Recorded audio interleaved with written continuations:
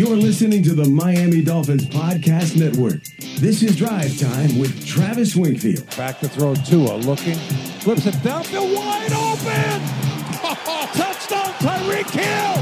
Unbelievable! Just flew by him for a second time. Tua knew where he was going right away. All the haters out there, man. I really hope you soon jump on his bandwagon. Waddle. Tua, shotgun, back to throw, looking, steps up, fires, touchdown! We got it! It's Waddle! His sixth touchdown pass of the day. Drive Time with Travis Wingfield begins now. Let me check your pulse if you're not fired up. What is up, Dolphins, and welcome to the Drive Time Podcast, part of the Miami Dolphins Podcast Network, covering your team, your Miami Dolphins. How's it going, everybody? I am your host, Travis Wingfield, and on today's show, it is midweek, and that means we turn the page to the Detroit Lions. We'll do that with head coach Mike McDaniel and quarterback Tua Tagovailoa at the podium at their Wednesday media availabilities, plus 5 big picture things, I think, including some sound from Hall of Famer Larry Csonka from the Baptist Health Studios inside the Baptist Health Training Complex. This is the Drive Time Podcast. Miami Dolphins. So these big picture thoughts, takeaways, podcasts get a little bit easier the more the sample size builds for us here over the course of the season, and I'm really enjoying it as an ever so slight departure from your typical daily topical podcast, because it gives me a chance to step back a little bit and think about just that, the big picture. Let's go ahead and get first to the first part, I should say, of the 5 things I think through 7 weeks. And number one thing I think is that the offense is really, really close. And I want to make this twofold, one with the passing game and one with the run game. And I think the best way to mention the run game is to go to a Hall of Famer who just a few days after the 50th anniversary celebration of the undefeated season, and a few days before that, I should say, we had Larry Csonka on the Twitter space with me, Seth, and OJ from the Fish Tank Podcast, part of the Miami Dolphins Podcast Network, on our weekly Wednesday Twitter spaces.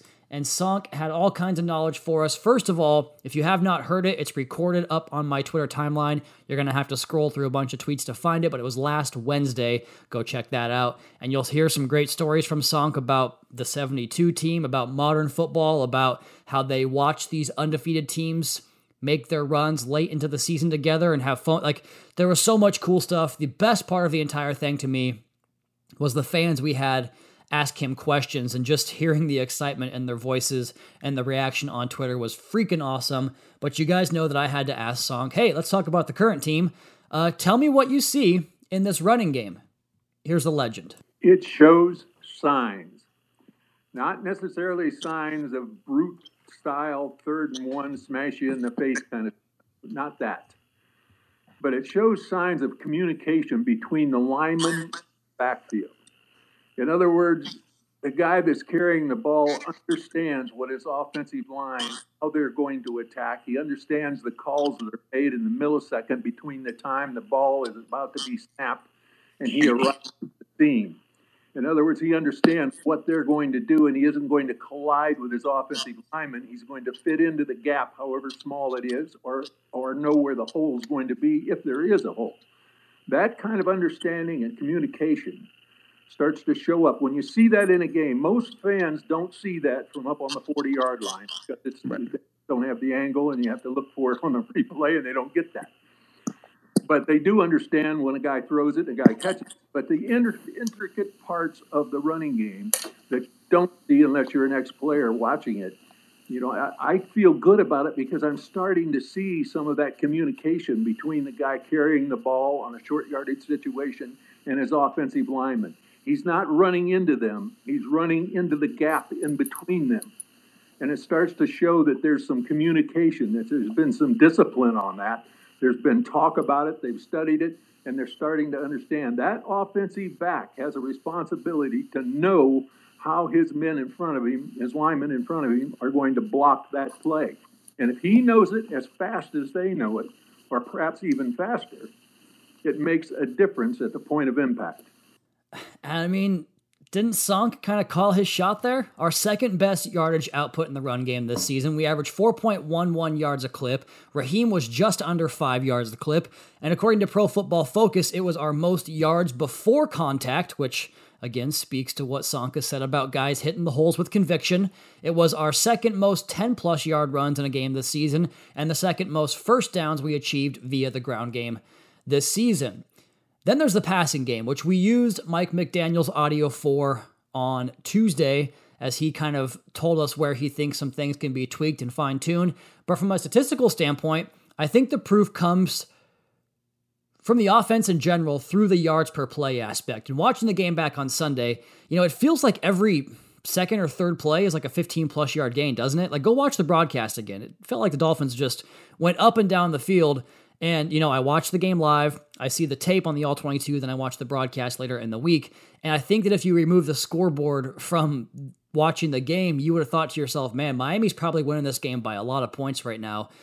And, of course, we know better than that, and we also know better than to say that anything besides the scoreboard matters. But for the sake of evaluation and trying to project future outcomes, which is what we like doing here, or what, all analysis is trying to project what might happen in the future, and also trying to see what you do well, what's working, what you can count on as team identities and strengths. To me, the ability to chew up yardage and chunk yardage at a high clip, it's there. It's why your quarterback is number one right now in yards per pass in the NFL. And then you see the outside zone run really, really getting better each and every week. And off of that, man, things can become even more difficult to deal with for opposing defenses. You're already seeing defenses play this offense with the most respect in the league in terms of speed and the coverage to protect against that speed. Only the Buffalo Bills have faced a higher rate of too high pre-snap looks. That's two safeties high in the structure. The league average of too high looks this year on first and second downs is 34.2%. That's way up from previous years. For Miami, 236 of the 424 plays on offense have come against too high looks. That is 56%, 22% over the average. It's amazing what happens when you have two elite 4.3 speed receivers. As a result, that opens up the middle of the field. It's a big reason why Miami right now has 100 plays of 10-plus yards. 1/4 of our plays go for 10-plus. Think about that. Tied for third in the NFL. They've also got 30 plays of 20-plus yards. That's tied for seventh most. And when you really pare it down, the 26 completions of 20-plus are third most behind the Chiefs and Patriots. It's kind of an interesting shoehorn there. And the Bills have one less at 26. So Miami has more 20-plus yard completions than the Buffalo Bills, but they've played one less game. I digress. And then the 3 pass plays of 50-plus yards for your Miami Dolphins is tied for third most in the NFL. 4 is the league lead, so you're one away from having a share of the league lead. And the vast majority of those are those intermediate to deep shots. Like, usually intermediate means 10 to 19 yards, deep is 20 plus, but that 15 to 25 yard range, the throw to Sherfield, a lot of those throws to Tyreek and Waddle, their speed is helping create space in the middle of the football field, especially when you get your ground game cranking in the way that Miami had it working on Sunday night with those 7, 8, 12 yard chunks. I mean, pretty much felt like the run game was either 8 yards or like a loss in that game, which is why I thought the average kind of dipped down below what the actual production was. Because not only do you remove the safeties from dropping down with that run game, but you then widen the backers and create more space and force the defense to defend more blades of grass. And we discussed that on Tuesday, right? Like how Tua's ability to look backers off and use his eyes and shoulders and hips and feet and body position to clear those windows and clear space for himself. And the run game does the exact same thing when you can successfully hit those runs off tackle like we routinely did running behind Armstead and Shell in that game on Sunday. So I think the offense has shown it's pretty adept at creating those chunk gains already. And then you look at red zone and goal-to-go efficiency, currently 5th in the NFL with a 65% red zone efficiency mark and scoring touchdowns, and currently 3rd on goal-to-go efficiency at 88.9%. That's been a superpower of Tua Tagovailoa's in his career. And man, when we get the ball into the 10-yard line, we pretty much knock it in for a touchdown. That's been the case for Tua going back to his rookie season. So you ask, well, why the hell are we not scoring more points? Why are we 19th in the NFL in points? That's the part that is up to the coaching staff to figure out and for the players to get corrected on the field. My entire point is I think we have the right people to make it happen. And if you want to look at historically While the Dolphins rank 19th in points per game, their 6.1 yards per play is tied for 4th right now in the NFL. Actually, it's 6th because the fractions, but if you look at Pro Football Reference, 6.1, they round up or round down, is tied for 4th. So it's a top 5 yards per play offense. Of the other 4 teams rounding out the top 5 in offensive efficiency, Miami's points per game mark is the biggest outlier. 21 points per game is 4 points per contest shy of the Saints, who also average 6.1 points per game. Think about that. Over 7 games, 4 points per game. That's 28 points. That's 4 touchdowns. Seattle is third with 6.3 yards per play, and they average 26.1 per game. And then the top 2 offenses, Kansas City and Buffalo, both average 30 points per game between those 2 sides, or give or take. Buffalo's, I think, at 29.8, and KC is like 30.4. So that's, I took some liberties there in assuming and rounding. All of this is to say that historically, the points typically catch up to the yards per play metric. The last team to finish in the top 5 in yards per play and average fewer than 25 points per game, you have to go back to 2018 and the Tampa Bay Buccaneers. And they were only at 24 points per game. So Miami's still a ways off from that. It's up to the Dolphins to clean up the miscues and execute in those critical situations. But the ability to move the ball is clearly present, and something has to give on this stat. I think it'll be the points catching up to the yards per play and not vice versa. That's a long thing, I think, to kick it off here. Let's go ahead and do number 2 before the first break. Number 2 is a pair of in-season additions have been 2 of the most valuable. I think this offseason was an absolute feather in the cap of Chris Grier and the Dolphins front office. I mean, Armstead's been tremendous. Tyreek leads the league in catches and receiving yards. Connor Williams has been, for my money, if not the very best center, one of the top 3 centers in the NFL. Raheem Mostert is really getting rolling right now at 4.5 yards a rush. Melvin Ingram, one defensive player of September. What else? Keon Crossan stepped in and gave you a lot of good reps at corner when he was healthy. Not to mention the impact of a UDFA like Kader Kohu. Alec Ingold is a key cog on offense. Trent Sherfield makes a big play every week, a great blocker outside. Thomas Morstead has been great at flipping the field. Am I forgetting any? It's been guy after guy that we've brought in here, and he's had a big impact. But how about Brandon Shell and Justin Bethel? First, with Bethel, his value was already incredibly apparent on special teams, beating the jammers, getting downfield to down those punts or wrap up return men before they can even get going. But then for him to step in on defense and play such a damn good game last week after a really good showing in a smaller sample size against the Vikings the Sunday prior, I mean, this guy's handling 3-way goes from the slot all alone and picking off the pass on a slot fade, one of the toughest routes to defend in football, to the boundary, short side of the field. A guy who's fitting the run fearlessly by sticking his face right in the fan, taking on blockers, stringing out the run game, getting off blocks in the screen game, and thwarting the quick passing game. He's been an absolute ace and a big-time addition on both defense and special teams, and he got here September 1st. Big time. Then how about Brandon Shell, brought in on the practice squad, gets his feet underneath him in the program and the building, gets a call up and shows out. Left tackle didn't really work out, but the right tackle position, he gives you the versatility. He's been fantastic the last 2 weeks at right tackle against Pittsburgh and Minnesota with just 4 pressures on 98 pass blocking snaps. That's just a hair under 96 for pass blocking efficiency. It's a great number for your tackle. Just one of those pressures is a QB hit too. So keeping his quarterback clean on 99% of his pass blocking snaps.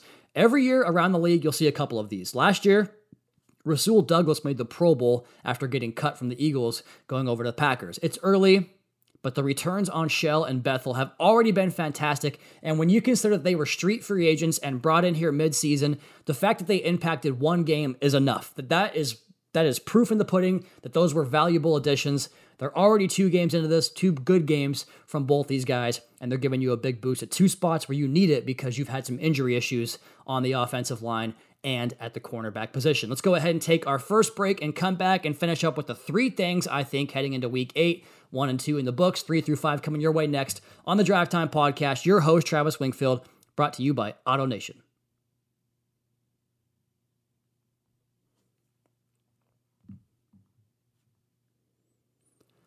Back here on the Drive Time Podcast, Wednesday edition, October the 26th.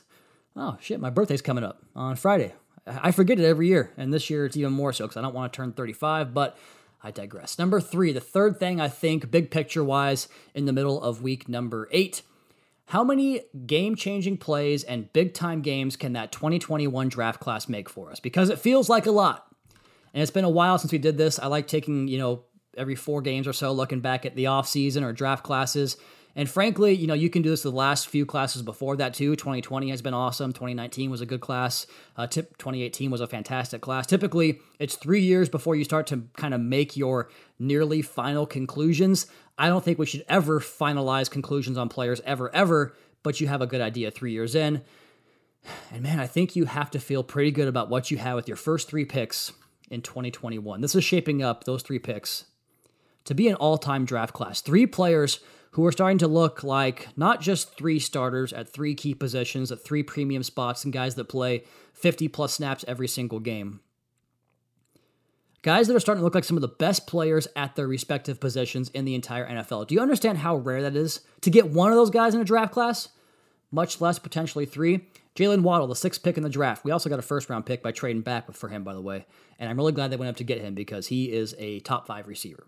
He's 4th in the NFL in receiving, 621 yards through 7 games. That's 88.7 yards per game, which is 5th in the NFL. The same rank as his 18.3 yards per reception. His 11.5 yards per target is 6th best. His 27 first downs are 8th most, 6th most among wide receivers. And he's tied for 12th with 3 touchdowns. He has 270 yards after the catch. That's 6th most in the NFL. His 2.69 yards per route ran is 4th behind Tyreek Hill, Stephon Diggs, and Justin Jefferson. Other guys in that top 10 of that stat, which I think is one of the best measurements of who's performing the highest year after year. Like, go look at top 10 yards per target every year. You're going to see 10 guys that you would say, that might be 10 top 10 receivers in the NFL. Well, Tyreek, Stephon Diggs, Justin Jefferson, Jalen Waddle, A.J. Brown, Cooper Kupp, Amon-Ra St. Brown. Really, really good company there. Jalen Phillips, he currently ranks 13th among edges, a PFF stat and classification for edge, although he plays all over the defense, and pressures with 25, and run stops with 15. So a top 13 edge player right now across the 2 most important stats for pass rushing and run defense. He was number 10 among outside linebackers and defensive ends, and ESPN's run stop win rate entering week 7. He will enter week 8 at number 5 at 36%. He's drawing double teams. He's rushing the edge, inside, outside, playing the run. He's playing coverage, and his effort. Man, when you get the type of effort with the athlete that he is, we all remember that pro day where he just tested like an absolute robot. It's going to be hard to not be productive. Phillips looking every bit the part of a first-round pick, and then some. And then you might have your best one in the top of the 2nd round with Jevon Holland. Only 11 players have more than 2 picks this year, so he's right there, tied for 12th with a bunch of other guys with interceptions. We know he was number 2 among all safeties last year in quarterback pressures, behind only Brandon Jones. This year, he only has 3 pressures, but he's only come on the pass rush 11 times. 2 of those produce sacks. I mean, what is that? 20% sack rate when you come on a pass rush? And he has 1 forced fumble that basically was, every point in the Buffalo game was valuable, but that was a touchdown basically that he put on the board in that big win over Buffalo. The coverage numbers say he's been targeted 8 times with 4 completions for 45 yards, but I think that stat, given where he plays in this defense right now, playing deep into the post almost every snap, I think this stat tells the story better. Opposing quarterbacks are throwing the ball 20-plus air yards on us this year at this clip. 11 for 28. What is that? Get my calculator out. Standby music. Who's got it for me?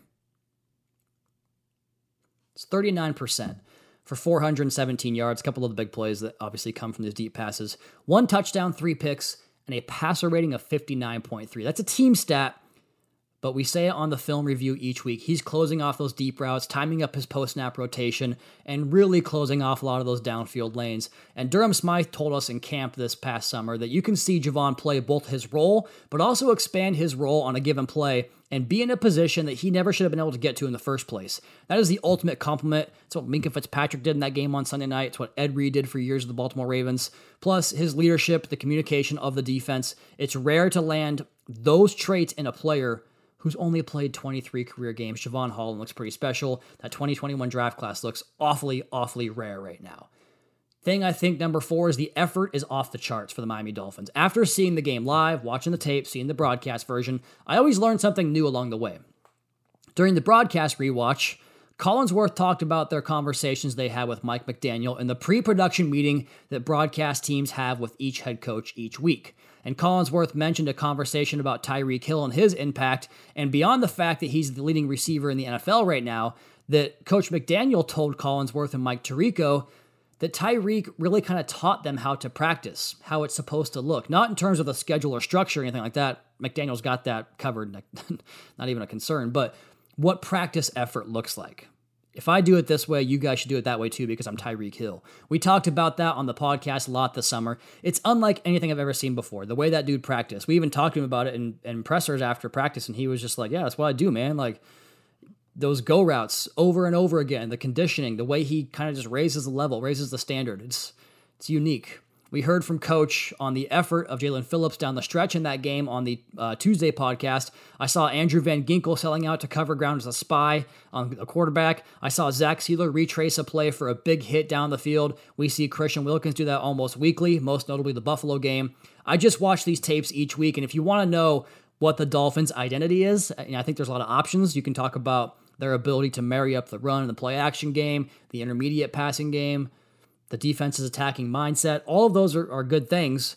But the one thing that I know I see for sure every week on tape is effort. It's coached and it's carried out. It's awesome to see that. Thing I think number 5 is the AFC East the best division in the NFL? It's going to be a dogfight this year. We knew Buffalo was good. The one loss they have is to us, and they've beaten the Chiefs at Arrowhead, the Ravens in Baltimore, and the Rams in Los Angeles. The Pats, I think, are going to be fine. What is fine? But I mean, just as recently as 1-3, we heard the rhetoric about the rebuild, how they're going to finish last, yada, yada, yada, all that stuff. And all they do is go out and stomp back-to-back opponents to get back to 500. Now, the Monday Night Football game is a bit of a concern, obviously. They've bounced back from that type of effort time and time again over the last 2 decades. Well, not time and time again because they haven't faced that situation many times, but when they do, they always respond.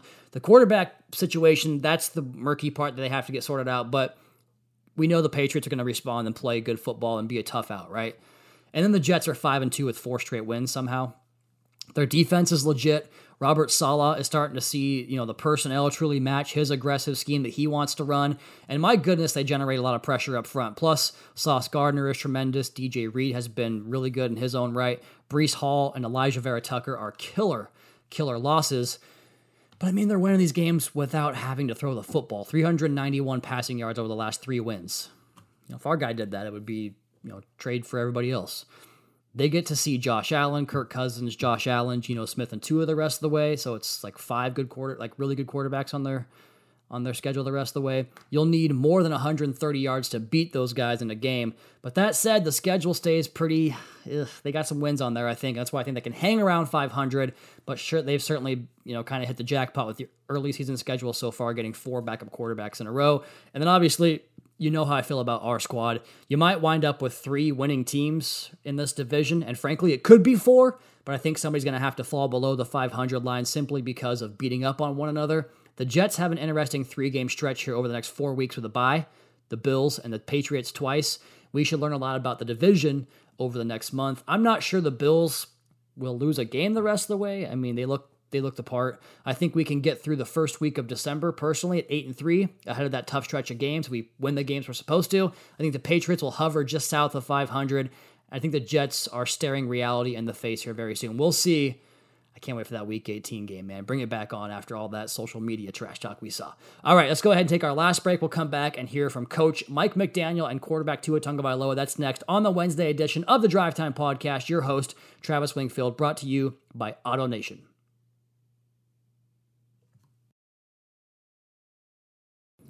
We heard from head coach Mike McDaniel and quarterback Tua Tagovailoa on Wednesday afternoon. Let's go ahead and pick it up with Mike McDaniel, who addressed a few of the injury situations right now for the Miami Dolphins, saying that he's optimistic about Kader Kohou, Keon Crossan, and Emmanuel Ogbah, praising the fact that he knows that if they're able to go, those guys will do everything they can to get themselves into playing shape to play on Sunday. And again, optimism, the word, around those guys.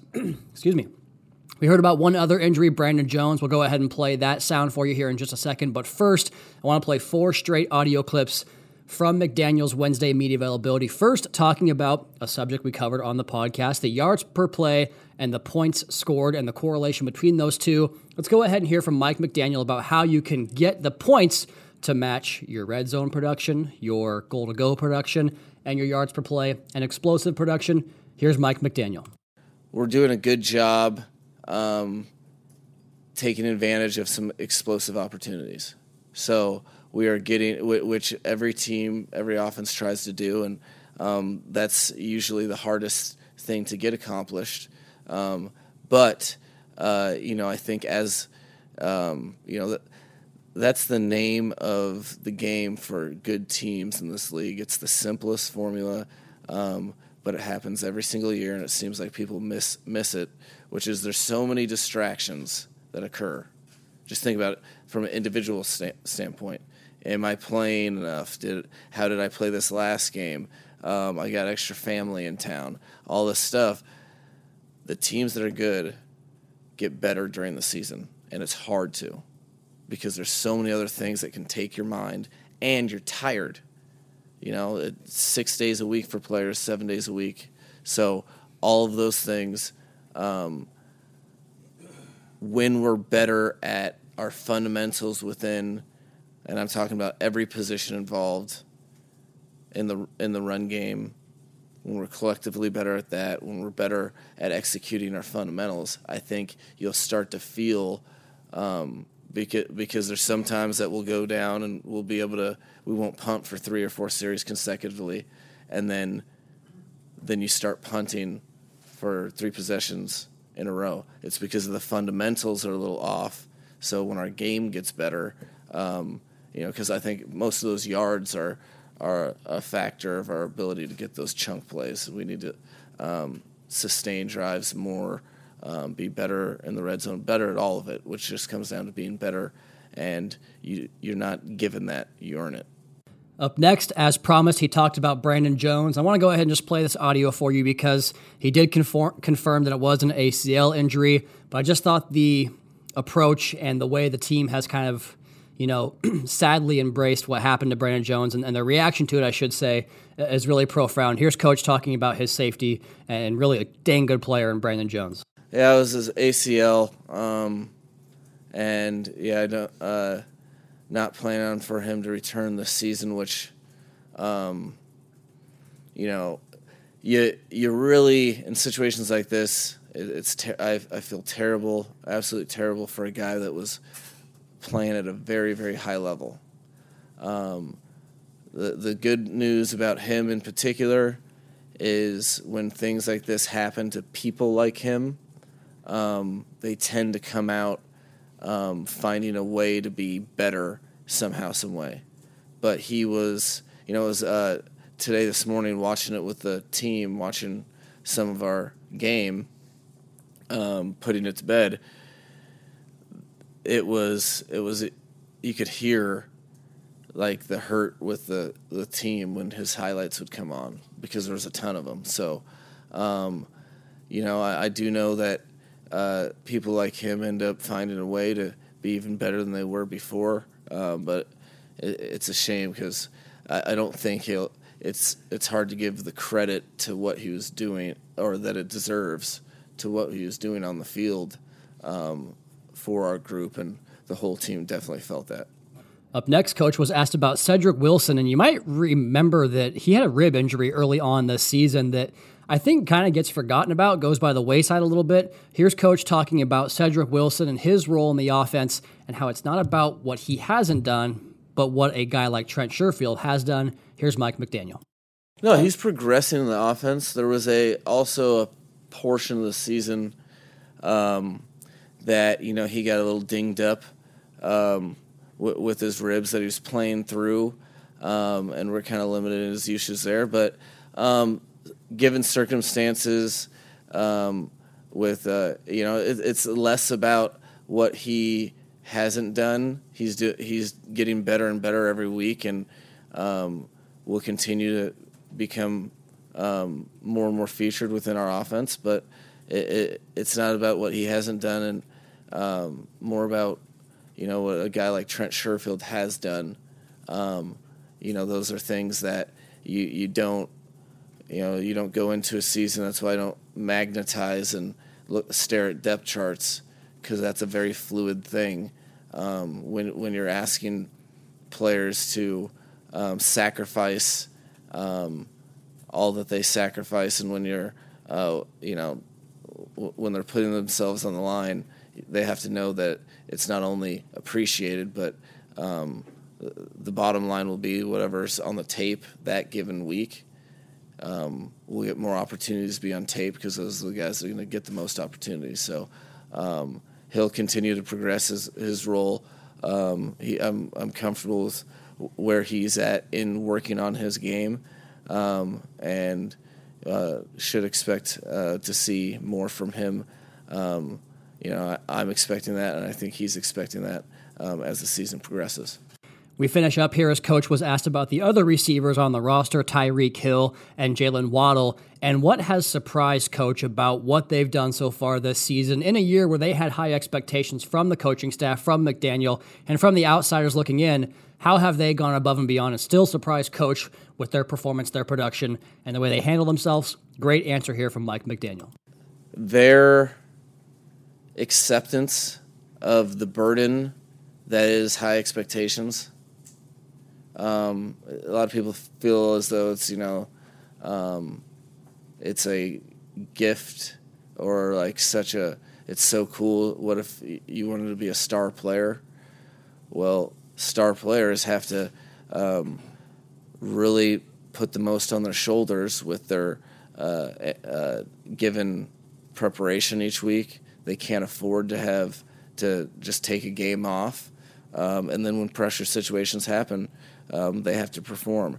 I think their commitment and yearning for wanting to be in conversations for duos and stuff, that all of those things, that has been the most surprising on the field.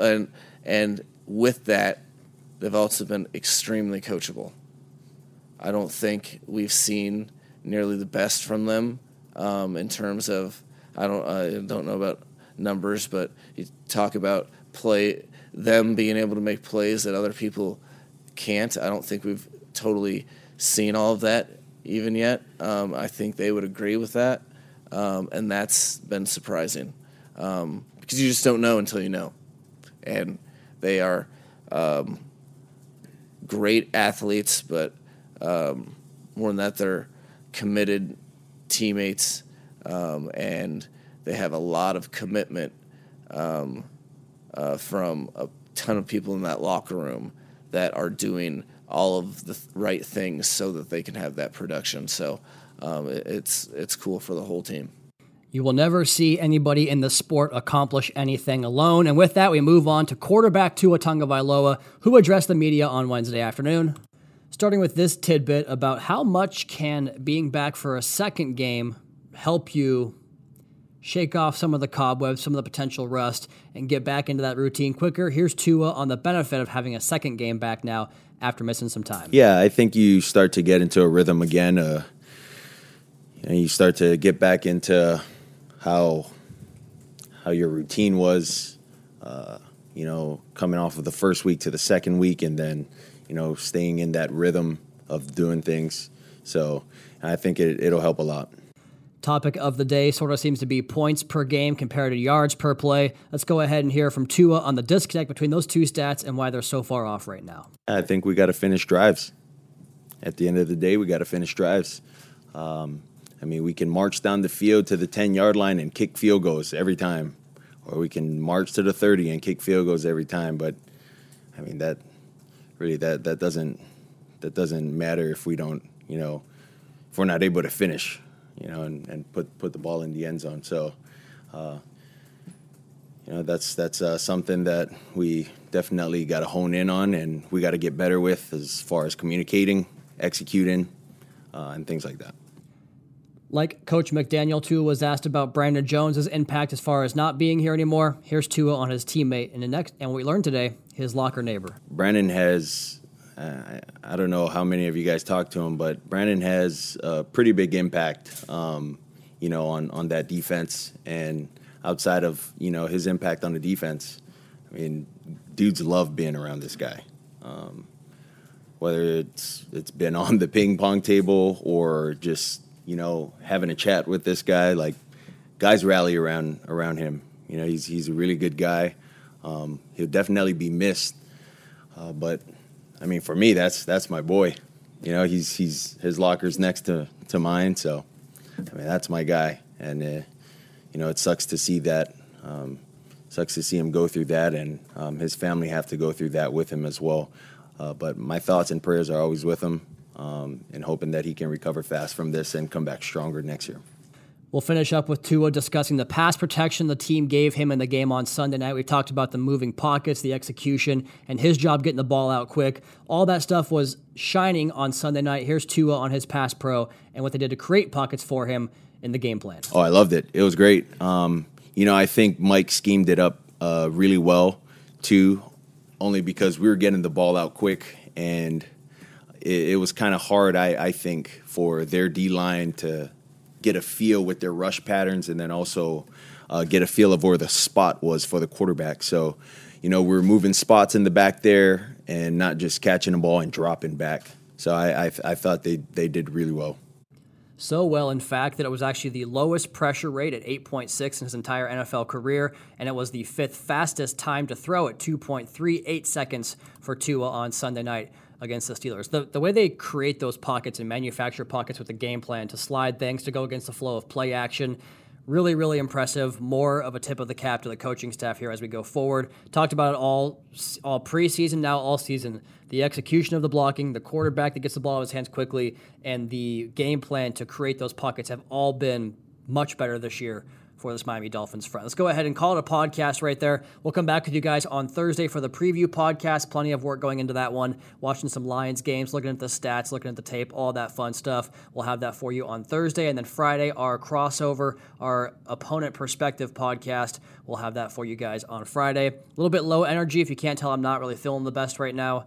Sunday night football really takes away sleep, and then Caroline takes away sleep as well. So I'm pushing to get through, but we'll go ahead and do that. We'll go ahead and call it a podcast right here. You all please be sure to subscribe to the podcast on Apple Podcasts. Leave us a rating, leave us a review. You can follow me on Twitter at Wingfield NFL. Follow the team at Miami Dolphins. Check out the Fish Tank podcast with Seth and Juice, our post-game show on 560 WQAM. That's after every single Miami Dolphins game. Our international podcast network, and of course our Twitter Spaces every Wednesday night at 8 o'clock. That is tonight, of course. Check out the team YouTube channel for media availabilities, Dolphins Today, Fish Tank, and Drive Time content.